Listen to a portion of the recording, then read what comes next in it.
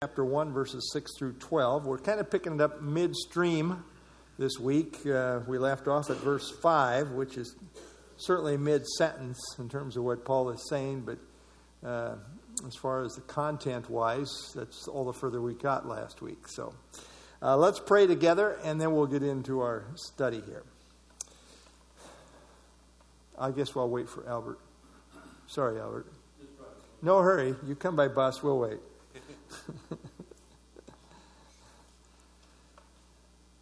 Okay, why don't we go ahead and pray. Lord, again, we thank you for the privilege to assemble in Jesus' name, and thank you for each one that's able to come out tonight.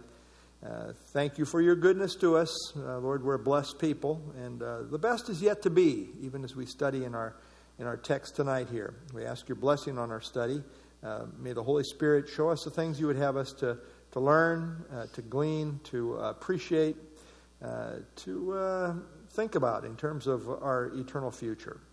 Lord, we also ask your blessing on the Awana Youth Group Ministries ongoing. Thank you for all those who minister in that context. Use them for your glory tonight. Pray in Jesus' name. Amen.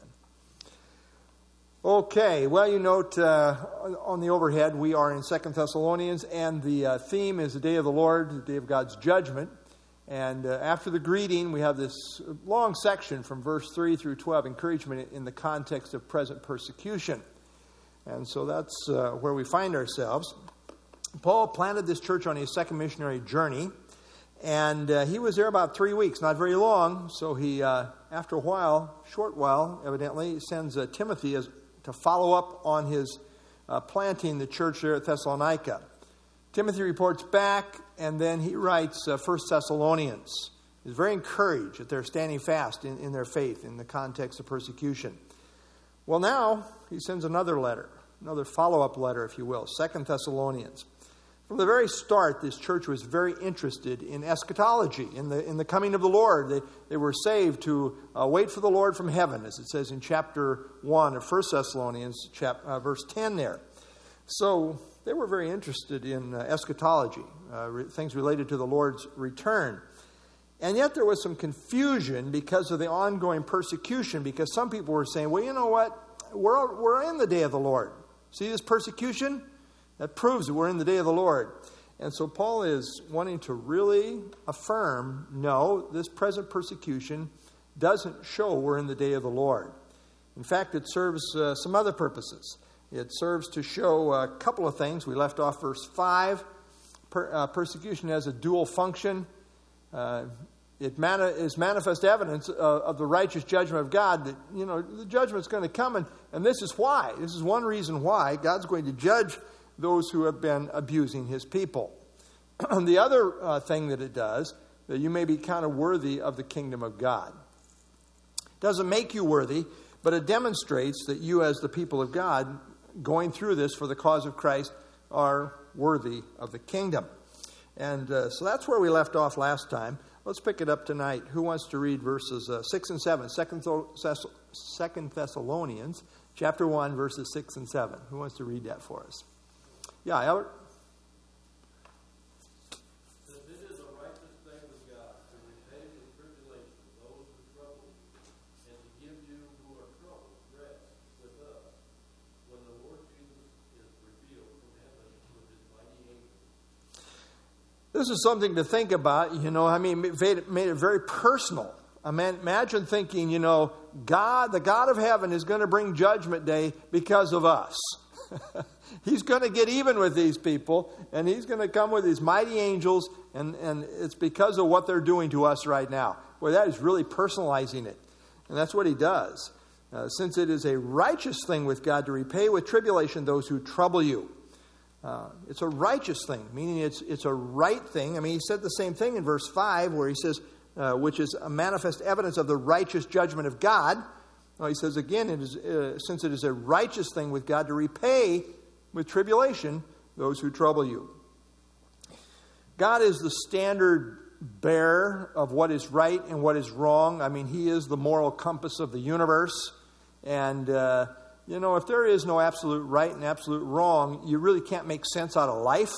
God is the moral compass. He is the standard. And it's a righteous thing with God to repay those who are mistreating his people. It's right. You say, boy, that doesn't seem right to me. He's just a God of love. He should never want to get even. It's a righteous thing, according to what the Bible says. I'm going with that. Somebody says, well, I don't think that's right. Well, you can take it up with God. God is the standard. And it is righteous with God to repay. To repay means to pay back. It's the idea of vengeance. Vengeance. It's God's prerogative to repay evil. And he does it in keeping with his holiness. But it is God's prerogative. We read in different places in the Bible. But in Romans chapter 12:19, beloved, do not avenge yourselves, but rather give place to wrath. For it is written, vengeance is mine, I will repay, says the Lord. It's not our prerogative to get even, but it is God's. God is God, and it is righteous for him to repay. And one day, he will do so. And so payday someday is what I've titled the message here, and it's because of this. Payday someday for those who abuse God's people. God will get even, and it's a righteous thing for him to do so. The idea to repay with tribulation. Tribulation is the idea of suffering. Those who trouble you, those who abuse God's people, persecute, afflict God's people. God will one day settle the score. And you know what I would say to those people who have been mistreating God's people? This says your name written all over it. God's going to get even for what you've done to his people, for how you've mistreated them. And we leave it with God. But you can get out of that situation. The door of grace is still open. You can repent and you can change sides. And we invite you to do so. So you don't have to experience this payday someday. But if you don't repent, there is payday someday. And it's a righteous thing with God to do so. And then in verse 7, he continues, and to give you who are troubled rest with us, when the Lord Jesus is revealed from heaven with his mighty angels. The context here is clearly talking about the second coming. We're not talking about the rapture phase here. We're talking about the second coming to the earth. There's a certain rest that we have in Jesus Christ. We, have peace with God, and we rest in who we are in Christ. There is a rest in death, as we find various scriptures. I think there's a rest related to the rapture. But there's more here. When he says to give you who are troubled rest with us, the word rest here means relief. Relief from tension. And the whole context here is a role reversal, where these people have been persecuting you. Now God's going to afflict them with tribulation. And so the idea here, I think, is the idea of vindication of the saints, related to the glory of the kingdom. The character of this rest relates to the glory of the kingdom. The fullness of this vindication and the manifestation of it will take place in conjunction with the second coming. This is called the times of refreshing. This rest in Acts 3:19. Romans 8 speaks of the glory that will then be revealed in us, and calls it the revealing of the sons of God. This is the kingdom glory that awaits the children of God, and this is the rest, I think, that he's talking about here. Vindication of the saints, where we will enter into that time of full refreshing, that kingdom glory. And then he says, when the Lord Jesus is revealed from heaven with his mighty angels. Now it's interesting, the word revealed that he uses here. The word revealed is the Greek word apocalypsis, meaning something is disclosed, made known, or unveiled. We get the apocalypse from, we use that with the word revelation, and that's right. In this case, it is the Lord Jesus Christ himself that is being revealed. Paul commonly uses the word parousia, meaning presence, in relation to Christ coming for the church. He uses the other word too, but commonly this is the word. But here in verse 7, Paul used the word apocalypsis, meaning the revelation, the unveiling of the Lord Jesus. This is the second coming of Jesus in all his glory. So, just to contrast those two words, parousia, apocalypsis, parousia emphasizes arrival or presence, to be with his royal highness. Apocalypsis, unveiling his power and glory disclosed. So that's the word we're talking about there. I guess I miss, what did I do? I have no idea. Huh? Yeah, there we go. Okay. All right. Note here, it says that he will be revealed from heaven with his mighty angels. What a scene this is going to be. Christ is going to be coming at that second coming. He's coming on a white horse. The armies of heaven are following him on white horses. The mighty angels, God's holy angels, are all there in company. It's going to be a tremendous scene. And he's coming to repay those, that's the emphasis here, who have been afflicting God's people, and to give us rest. Kingdom vindication is what I think is ultimately in view there. All right, any other thoughts before we go on to verses 8 and 9? Yeah, Vince.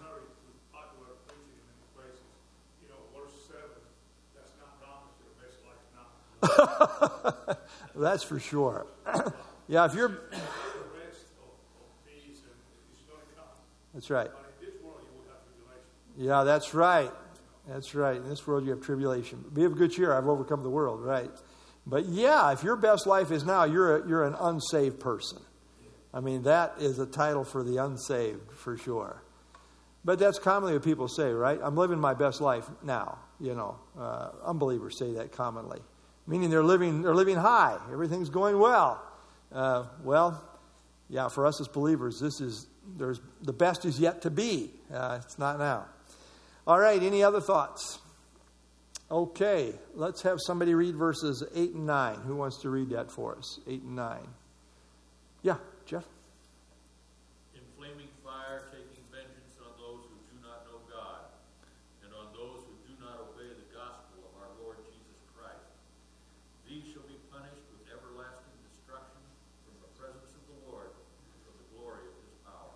Wow, this is enough to make you shudder. This is some strong language here. So he's coming to give us rest, as we talked about in verse 7. But he's also coming in flaming fire, taking vengeance on those who do not know God, those who do not obey the gospel. Flaming fire is the idea of emblazing fire. It's a picture of judgment. Our God is a consuming fire, as Hebrews 12:29 says. John the Baptist talked about a baptism of fire, in which he will burn up with unquenchable fire the adversaries. In flaming fire, taking vengeance. Here again is the idea of payback. Vengeance is payback.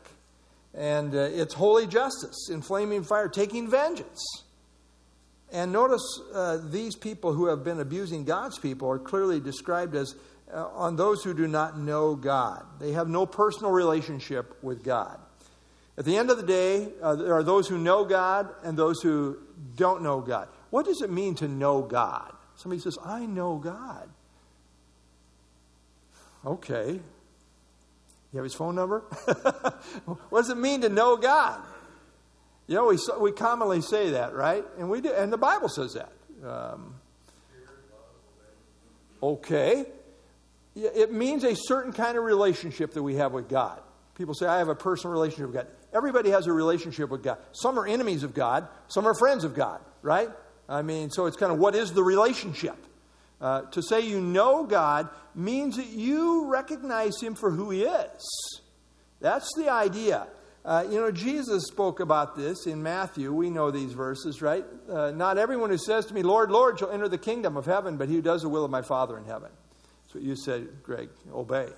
Many who say to me in that day, Lord, Lord, have we not prophesied in your name, cast out demons in your name, done many wonders in your name? And I will declare, I never knew you. Depart from me, you who practice lawlessness. You see, they were saying, Lord, Lord. That's the refrain all the way through here. But they didn't know him as Lord. That's who he is. He is Lord. But they didn't know him in that way. Their life was a contradiction. He who does the will of my Father. They didn't do the will of the Father. They were living evil. They were practicing lawlessness. So they didn't really know him. They said Lord, but they didn't know him as Lord. It wasn't a reality in their life and in their heart. So to really know the Lord means to know him for who he is. And he is Lord and Savior. to know him for who he is as Lord and Savior. That's what it means to know the Lord. It's to have that personal relationship in your heart. But these don't know the Lord. I think I got another slide here. Those who do not know God do not have a life-changing faith relationship with him. Those that do not know God are those who do not respond to the light that God gives them, whether it be the light of conscience, the light of creation, or the light of the gospel. Whatever their level of rejection, the bottom line is that they don't know God, and that results in his judgment. So this vengeance is coming on those who do not know God. They don't know God. They haven't recognized him for who he is in saving faith.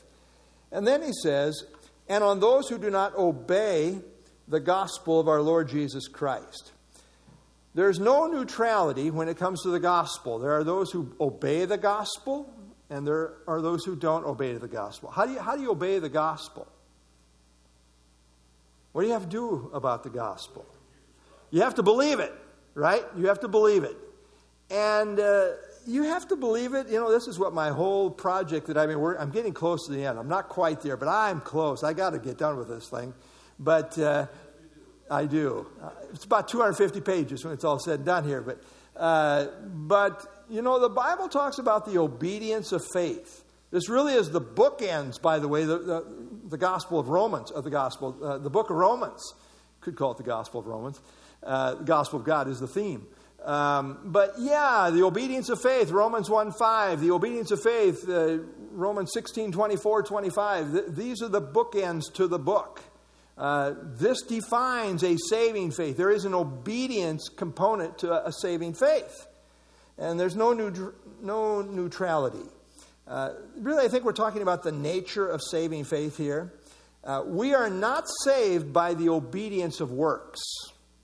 I mean, that's a false gospel. But we are saved by the obedience of faith. And that's what is the problem here. The vengeance of God is coming on those who do not obey the gospel of our Lord Jesus Christ. God commands us to believe on Jesus. 1 John 3:23. This is his command, that we should believe on the name of his Son, Jesus Christ, and love one another. It's not a suggestion, it's a command. To believe. These won't believe. And notice, it's the gospel of our Lord Jesus Christ, who he is. They didn't receive the good news of Lord means God Master, Jesus means Savior, Christ means the chosen one, the anointed one, the special one.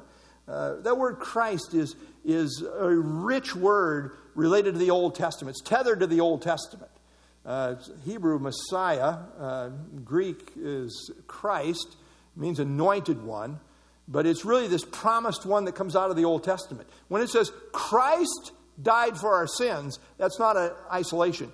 It's Christ died for our sins according to the Old Testament Scriptures. It comes out of the Old Testament. He was buried, he rose again, according to the Scriptures. This idea of Christ, again, is connected, it's tethered to the Old Testament. So this is the one who fulfills the Old Testament prophecies. The gospel, the good news of our Lord Jesus Christ, our God, Master, Savior, who is the prophesied one, the coming one, prophesied in the Old Testament. Let's see. I got a series of slides here, so let's go through a few things here. In Romans, Paul talks about the obedience of faith, as I said, at the beginning and at the end, but also here in the middle. Saving faith involves a response of obedience in the heart. It's a response of faith that accepts the truth of Jesus Christ for who he is as Savior and Lord. Faith is not merely an intellectual thing. It's also a matter of the will, a matter of the heart. That's where the issue of obedience comes in. William MacDonald says, the gospel is not simply a statement of facts to be believed. That's kind of easy believism. You know, just believe the facts. Even the demons believe intellectually. I mean, we're talking a heart issue. But a person to be obeyed. Belief in the New Testament sense involves obedience. Clearly, that is the case, as shown even here in our verse here, verse 8. Romans 10:13, whoever calls on the name of the Lord shall be saved. You have lordship and you have saviorhood in that verse. Calling on the name of the Lord, you're recognizing him for who. That's why you're calling on him as the name of the Lord. You recognize him for who he is. He is the Lord who can save you. And you call on him as such. John 3:36, he who believes in the Son has eternal life, but he who does not obey. The Greek really says obey here. The King James has whoever does not believe, but really it's obey. He who believes in the Son has eternal life, but he who does not obey the Son shall not see life. The wrath of God abides him. Does not obey in the sense that doesn't believe. Hebrews 5:9, having been perfected, he became the author of eternal salvation to all who obey him. Hebrews 5:9. So we see this is consistent throughout the New Testament scriptures. When Christ said it is finished on the cross, that is an all-important part of the gospel. Sin was paid for by him alone, and in full. But that's not the end of the story. He also rose again. This too is part of the gospel story. In the resurrection, we have a declaration of his lordship. We believe in Christ as our Savior, the cross, and we believe in him as our Lord, the resurrection. This is a package that cannot be separated. Obeying the gospel means to submit to the truth of Christ as Savior and Lord. He is our sin bearer. He is our master, our God master. I've got a couple more slides, so hang with me here. 1 Peter 1:22, you have purified your souls in obeying the truth. Hebert says they reject the gospel of our Lord Jesus, the good news concerning Jesus the Savior, and the demand that he be accepted as Lord. They not only reject the knowledge offered in the gospel, but also refuse the obedience the gospel demands. Okay, let's see here. I think that's all that I have there. Yep, that's it. Notice one more thing here that I want to point out, that nobody has ever really satisfactorily refuted this in my mind. And this is, this verse indirectly refutes the idea of limited atonement. There are those that say, Christ died only for the elect. Well, what is the gospel? The gospel is that Christ died for our sins, was buried, and rose again, 1 Corinthians 15. So note what I say here, just real briefly. We don't want to get too much on a sidetrack here, but some claim that Christ died only for the elect. It's called limited atonement. However, if Christ died only for the elect, then how can it be that the non-elect do not obey the gospel? I mean, if Jesus didn't die for them, then there is no gospel for them to disobey. There's nothing for them to reject, right? I mean, there's no gospel for them. I mean, how can you say, well, you rejected the truth of Christ died? He didn't die for me. It's a non-issue. How can one disobey the gospel that Christ died for sin and rose again if he didn't die for them? The point is, he did die for them. And that's why they're accountable. Limited atonement makes no sense to me. I don't get it. I refute it. I reject it. I think this verse refutes it. Yeah. Is it in Hebrew that said he died once for all? Mm-hmm. Yeah. You get into these theology debates. They've got their proof text. We've got ours. We go back and forth. But this, it's like, how is God holding these people accountable for not obeying the gospel if Jesus didn't die for them? They're being held accountable for rejecting, not obeying the gospel. That only makes sense if Christ died for you and you're rejecting it. It doesn't make sense otherwise, at least not to me. Somebody can explain it to me. Maybe you can help me on this. But I don't get it. I firmly reject limited atonement. I definitely do. I believe Christ died for everyone. Yeah, Kurt? Well, one thing we were going through it, we talked about knowing God, right? Mm-hmm. And we're talking about if we know Christ, if we accept Him. But we sometimes don't think about the other way around. Knowing is a relationship. He knows us. Right. And he goes on here in those verses to say, if you haven't accepted me, you're going to be absent. Right.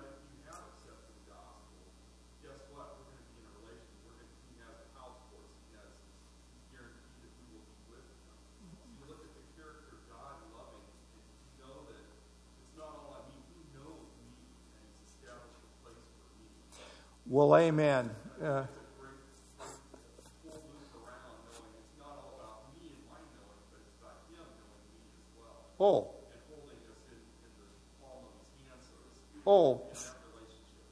For sure. And we love him because he first loved us. I mean, it starts with God for sure. But I'm dealing with the angle of personal accountability here in terms of not obeying the gospel. Yeah, right. But amen to what you're saying. You know, oftentimes we talk about knowing somebody. I met Tom Brady once. I have built a relationship. Yeah. And I think that's kind of what I'm saying is we know God because of what Christ did, but he knows us also because of what Christ did. Yeah. Well, amen. Well, that's right. Amen to that. Amen. Yeah. Yeah, but the question I had was a little bit more technical. Yeah. Is that talking about two groups of people or one group? Well, now that's a great question, and there's a great debate there, because some would see those who do not know God as Gentiles in terms of background, those who do not obey the gospel as Jewish, went first to the Jews. But I don't know. I really think you got a statement where it's encompassing everybody here, not two separate entire groups here. And I see it that way because it seems that in order for us to know God, we know God through the Lord Jesus Christ. Right. That's Right. how we become part of His family. Right? Yeah. And technically, I want to say that technically, the word "and" there, the Greek word for "and" can also be translated Even. Right. And that's how I would take it. Like I say, there are scholars who disagree. But boy, even if you take it in, like we're talking two different categories of people here, the end of the day is they're all lost, right? And so no matter how you take it, if you don't know God, and if you don't obey the gospel, you're all lost. And let's say somebody's never heard the gospel. Well, they're still lost. They still don't know God, right? I mean, and it's one reason they need to know the gospel in order to be saved, that's for sure. So I think it is a catch-all no matter how you take it. You don't know God, you don't know the gospel, but these clearly are held accountable for not obeying the gospel is the emphasis here. So these people, in that last phrase, certainly did know the gospel in the sense of intellectually it was presented to them, but they wouldn't obey it, right? So, but that's a good question, Vince. There's a debate there, but yeah, I take it in the sense of even. Yeah, okay. Anyone else? I'm sorry, Andrew? Yeah. In the conversation of limited atonement, Yeah. how closely is that discussion linked with the discussion of sovereignty and free will? Well, Because when I look at this yep. argument, Yep. the discussion, I see that kind of similar aspects of, well, yes, God is sovereign, but yes, we have free will. There are both of these things that coexist together in a mystery that we can't understand. Right. And in the end, what we know for sure is that I am responsible for my decisions and my response towards God. Mm-hmm. So wouldn't that same mentality or argument also take place in this, where whether limited atonement is a thing or not, I am still personally responsible because that's what the Bible teaches. Well, that's true. I would take it one step further and say, why are you responsible? Sure.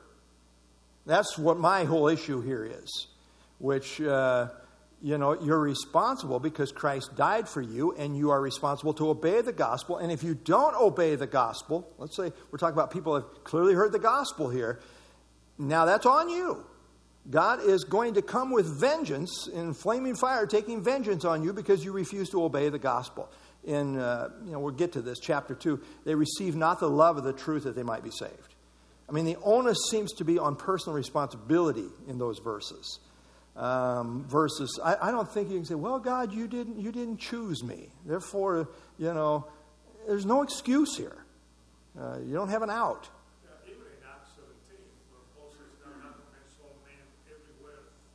To repent. Mm-hmm. Judgment that is coming. So there is a commitment to obey, right? To repent. Well, absolutely. So to everybody. Yep, absolutely. I agree. God will not issue people a directive that they're not able to keep. Yeah, right. There is a decision making that has to go there. You cannot get away from personal accountability, personal responsibility. God is sovereign. There is no question about that. All the elect will be saved, which will be those who do respond to the gospel. And it starts with God. He's the great initiator. It is grace, all of those things. And there is some mystery here that we can't fully comprehend. And that's almost kind of where when I think about this, I kind of come back to, is that, because I look at this in the same vein as almost as God's sovereignty, where, yes, he has elect. He has those who have been chosen sovereignly with the free will of the person responding. So, just like a person can't say, well, I'm just not one of the elect, so it's not my responsibility. We see that in Scripture. Yeah. I think in that same vein, it's like, if limited atonement is a thing or it isn't, it doesn't matter because I am still responsible. And I'm saying it is not a thing because you are responsible to obey the gospel. And if God's going to send you to hell, you can't say, well, I wasn't one of the elect, the gospel wasn't for me. Yes, it was for you. There's nobody that the gospel's not for. You don't have to continue the conversation. Yeah. But for me, the idea of limited atonement is very important because to me it violates the work of Christ, the fullness of the work of Christ. It's an attack against the completeness of the work of God. Right? So I take that as a very serious issue when somebody says, Jesus didn't do all that the Scripture says that he did. Yeah. You get into this. Yeah. Kurt?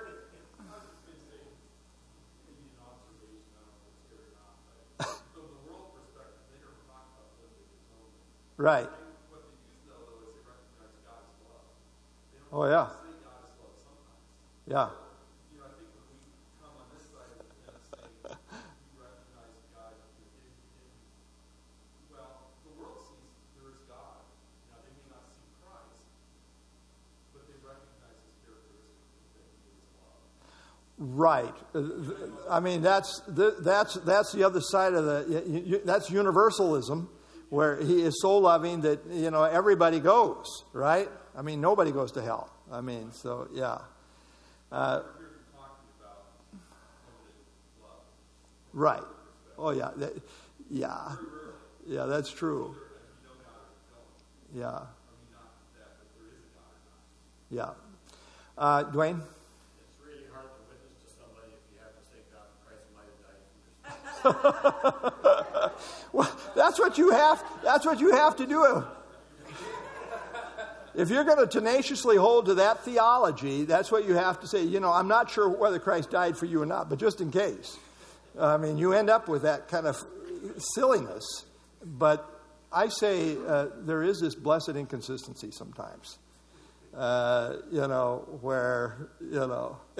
yes.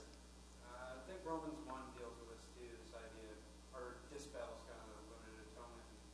I think 20 and 21, 20. Yeah. Where it says that people knew God and they still do not, recognize him for his glory or his true self. And so basically, tells you that even if you never heard this story, you see creation, so that should prick your conscience enough to see where that goes. And right. Yeah. If that applies to everyone, then you can't really have limited atonement. Yeah. I think in their system, they would argue that, but yeah. Judgment doesn't really make sense if God hasn't made provision. I guess you could argue that theologically. It's like, well, hey, you're all sinners, so therefore you're all under condemnation. And provision's only been made for the elect, not for everybody. My point here in the discussion here tonight is they're responsible for not obeying the gospel. And it doesn't make any sense if there's no gospel for them. The reason they're accountable for the gospel is because it was for them. That's what this verse plainly says. I've never seen anybody, my high Calvinist friends, I've not seen them refute this. They kind of go around it. They don't know what to do with it. All right. I'm sorry. I really got off on a rabbit trail there, didn't I? Let's see here. Who did not obey the gospel of our Lord Jesus Christ, these shall be punished with everlasting destruction from the presence of the Lord and from the glory of his power. The word punish is really a makeup of two Greek words. One means to pay and the other means penalty. To pay the penalty. They shall pay the penalty. And what is it? Everlasting destruction. The word everlasting normally means eternal, endless in duration. For example, it is used of the everlasting God in Romans 16:26. So the idea here is the punishment is everlasting destruction. Destruction is the opposite of eternal life. It's not annihilation, but ruination is the idea. Let me see. I got a couple of slides here. This is everlasting ruin. It is the utter loss of well-being. It's a loss of all that makes existence meaningful and worthwhile. The loss will not cease to exist, but will experience a forever existence that is useless, hopeless, and empty. It will be void of meaning, value, worth, accomplishment, or purpose. It's a state of endless ruin and torment. A horrible, horrible picture here. Everlasting destruction. It's like, everlastingly under destruction, everlasting ruination. Matthew 25:46, and these will go away into eternal punishment, but the righteous into eternal life. Both are eternal, the punishment and eternal life. Revelation 14:11, the smoke of their torment ascends forever and ever. They have no rest day nor night. Of course, talking about those who worship the beast, but applies those who go to hell. There's a torment that is forever and ever. No rest day or night. No relief. And that's the idea here. Punished with everlasting destruction from the presence of the Lord, literally from the face of the Lord. When we think about the face of the Lord, we think about His favor, His blessing. This is a God-forsaken condition. Hell is a place of no satisfaction. We were created for God. Separated from God is misery. I mean, it's the idea of death. They will experience eternal death, eternal separation from God. There is no experience of the glory of His power from the presence of the Lord and from the glory of His power, from His splendor, from His strength and might. And we think about His strength and might in terms of deliverance. That's what has delivered us. They will know nothing of His glorious power. They will experience outer darkness. They didn't appreciate God, so He will cut them off from His glory entirely. Even the lost world, there's common grace, right? People get up and see a beautiful sunset. Everybody can appreciate that. Imagine not having anything but outer darkness. All the glory of God and the beauty of God is totally removed. Too late they will find out that all that was good, satisfying, and truly enjoyable came from His good hand. Every good and perfect gift comes from Him. It is pure folly for the lost to say, I'm going to have a good time in hell with my friends. The truth is, when God cuts people off from the favor of His presence and from the glory of His power, all will be misery and ruin forever. That is their destination, which is almost beyond comprehension. Not almost, it is. I mean, it's awful beyond what we can comprehend. All right, any other thoughts there? It should cause you to want to go out and shake people by the, collar. Say, hey, you have no idea. And they don't. Of course, we have to walk in wisdom. Yes. This is how, because I was in that group that says I'm going to go to hell. Yeah. Oh, is that right? Oh, my. And, how stupid is that? It's unenlightened. Because people are so deceived. Yeah. They don't understand Yeah. the reality of what is going to take place. Yeah. That's just it. That's what I mean. They're in darkness. That's why it's our job to Enlighten them. To show them from the Word, hopefully. But they got to be willing to listen, too. That's right. Yeah. Okay. Yes, Becky? I know this is a time that's really on my heart. Yeah? You hear a lot of discussion about once saved, always saved. Yeah? Lose your salvation. Right? That's true. Well, it is. I mean, how many of your sins did Jesus die for? So what if you are saved and you're a believer and then you just kind of fall away? Yeah? Disregard what you're supposed to be doing. Yeah? Is that forgiven? Do you have to ask for forgiveness? You still have your salvation. well, you still have your salvation. God disciplines all of his children to build holiness into our lives. And it says in Hebrews chapter 12, if you're without discipline, you're illegitimate. So God is a responsible father. You can be a disobedient child. You can disobey your master. You can be rebellious against your Lord. God will discipline. But you're not going to lose your salvation. When Jesus died on the cross for your sins, how many of your sins did he die for, Becky? Well, if he died for all of your sins, and when you came to him in faith, you receive a full pardon, that's forever. That's never going to change. Now, there is such a thing as a sin unto death. I believe you get too far out of line, God may take you home prematurely.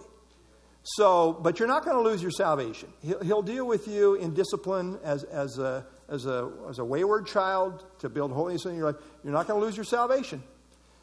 Yeah. What if a person rebukes the Lord, just out of stubbornness or whatever they've got? But they did.